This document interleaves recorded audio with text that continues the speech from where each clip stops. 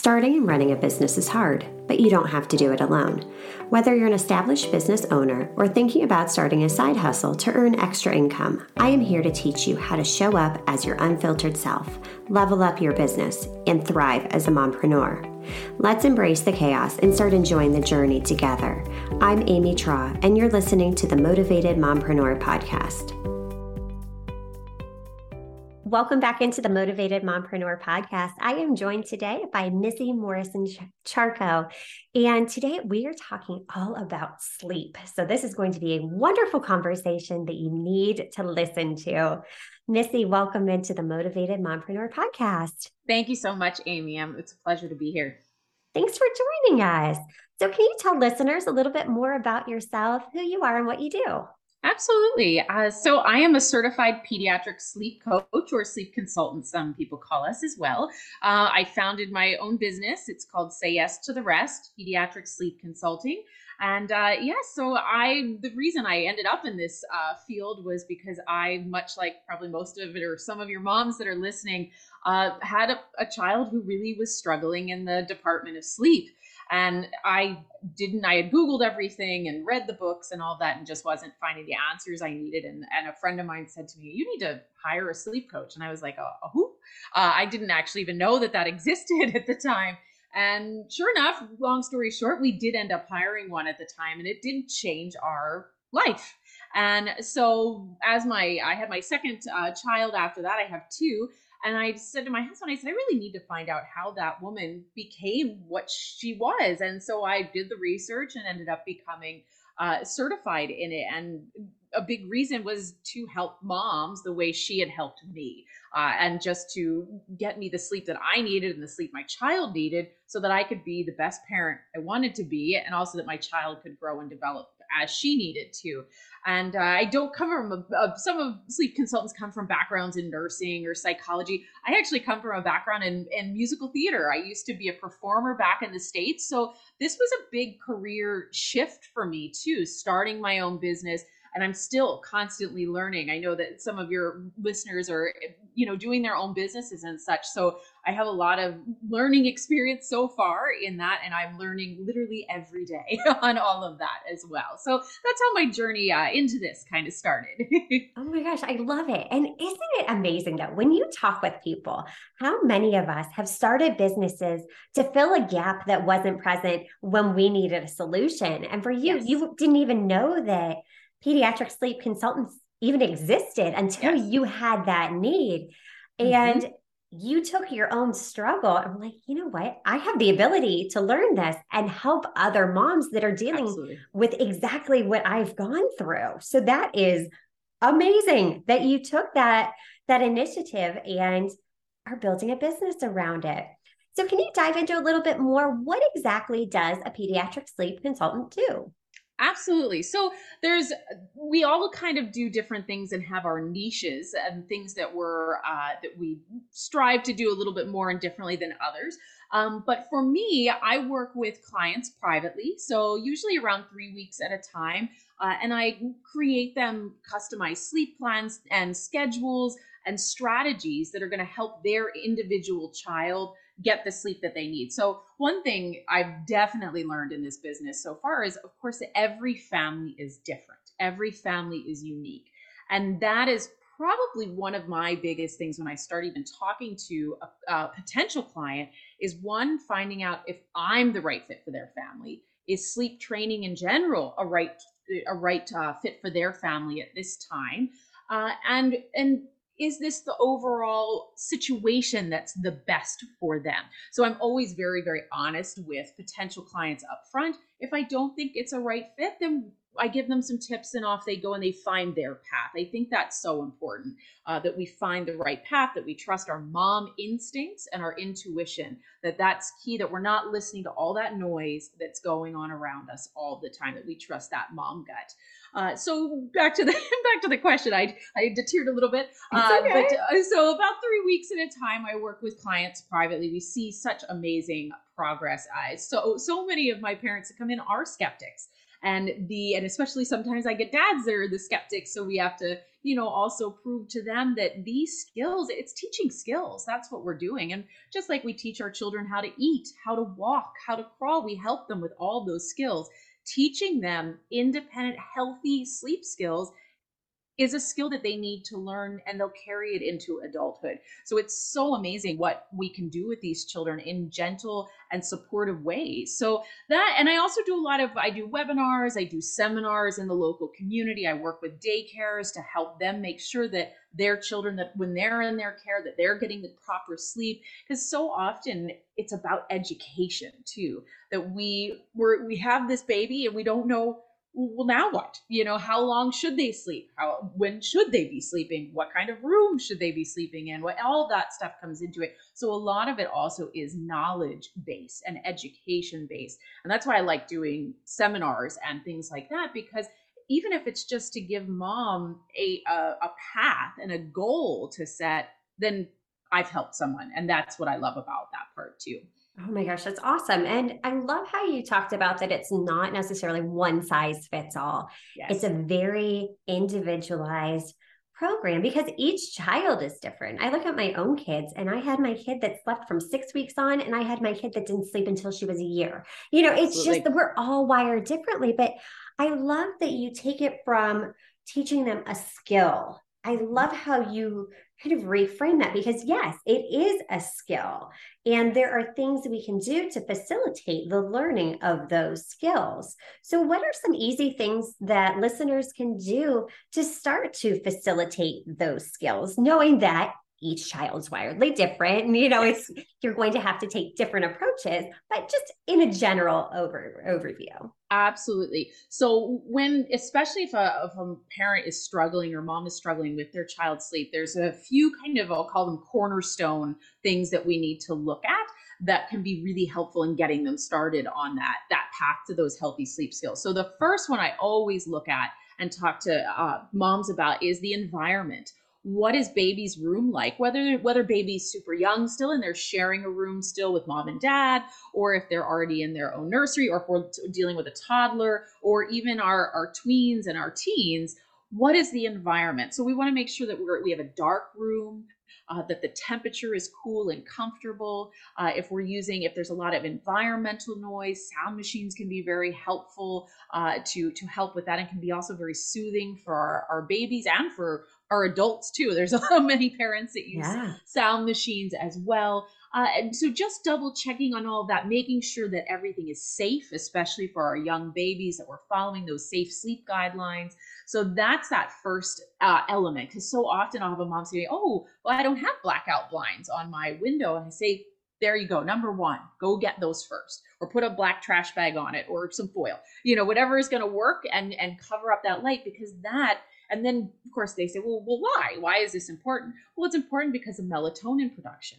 So if you've got bright light going on, your melatonin and that sleep pressure we need our babies and our kids to have won't happen. And that, especially as we're going into the spring and the summer, and it starts to get lighter in the morning, it stays lighter at the end of the day. That can be so key to helping your child get that sleep that they need. So that's number one. Number two is sleep scheduling. So making sure that you're using the adequate wake scheduling for your baby or child. Now, again, every baby is different. Every child is different. So there's proper, windows that we look at. We'll call them awake windows.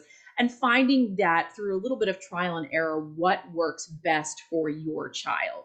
But usually those guidelines are pretty spot on, unless you have a child that really does need extra sleep, things like that. Or if we have a preemie, anything like that, we have to take in medical conditions, things like that into account. So making sure you're on the right schedule is super important.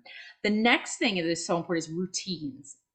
So having a nap time routine. Doesn't need to be long. 5 to 10 minutes for that nap routine. Get them into their little sleep sack, read them a little story, a little cuddle, into bed. For our bedtime routine, it's going to be a bit longer because obviously we have a little bit more to do. But usually between 15 to 20 minutes is about the max. You don't want it to go on so long that it's not cueing, because what the routine does is it cues the body and the brain that it's time for sleep. And so if we do these routines consistently every single night and every single nap time, then baby or child starts to get so used to that their body triggers that, oh, it's time for sleep.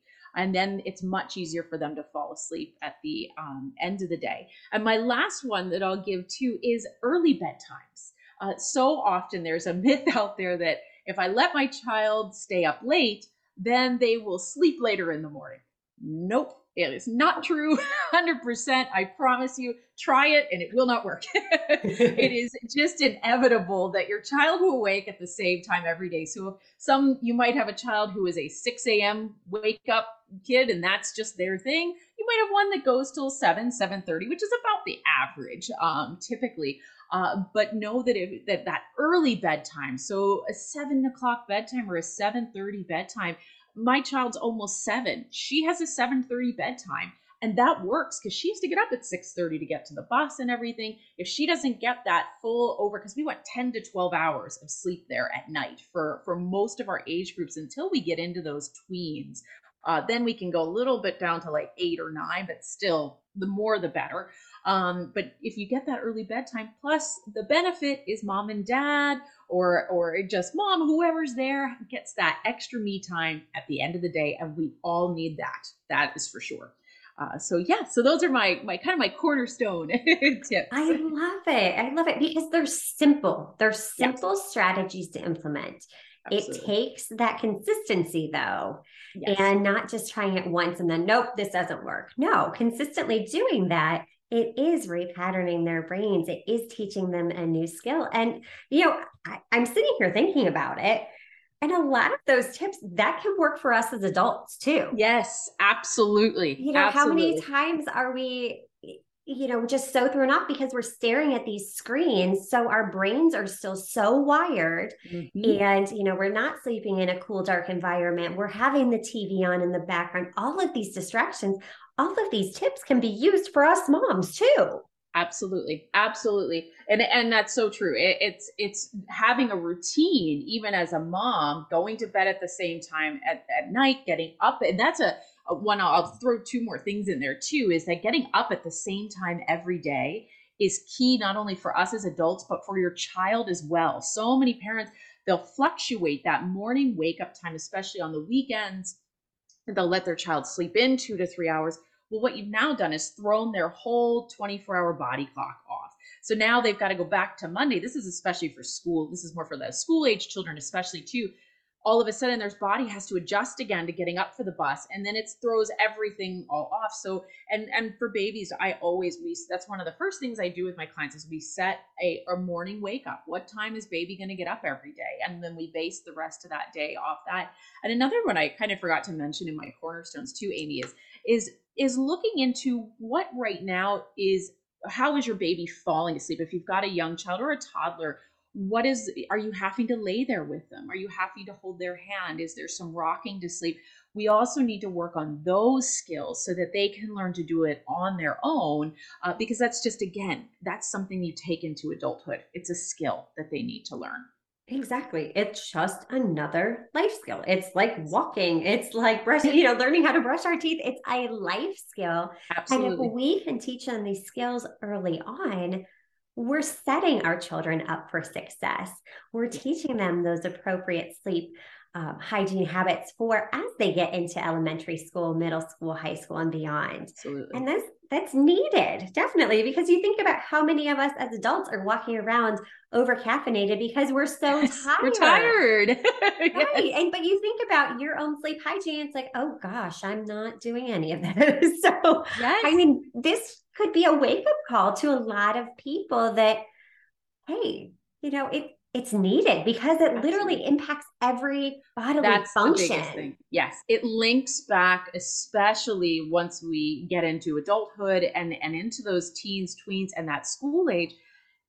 Sleep deprivation links to mental health issues. It with obviously with our children's growth and development, it links to all of that. But then as we get into being adults, anxiety, depression, diabetes, heart health, I can go on and on. It's amazing how much it links back to it.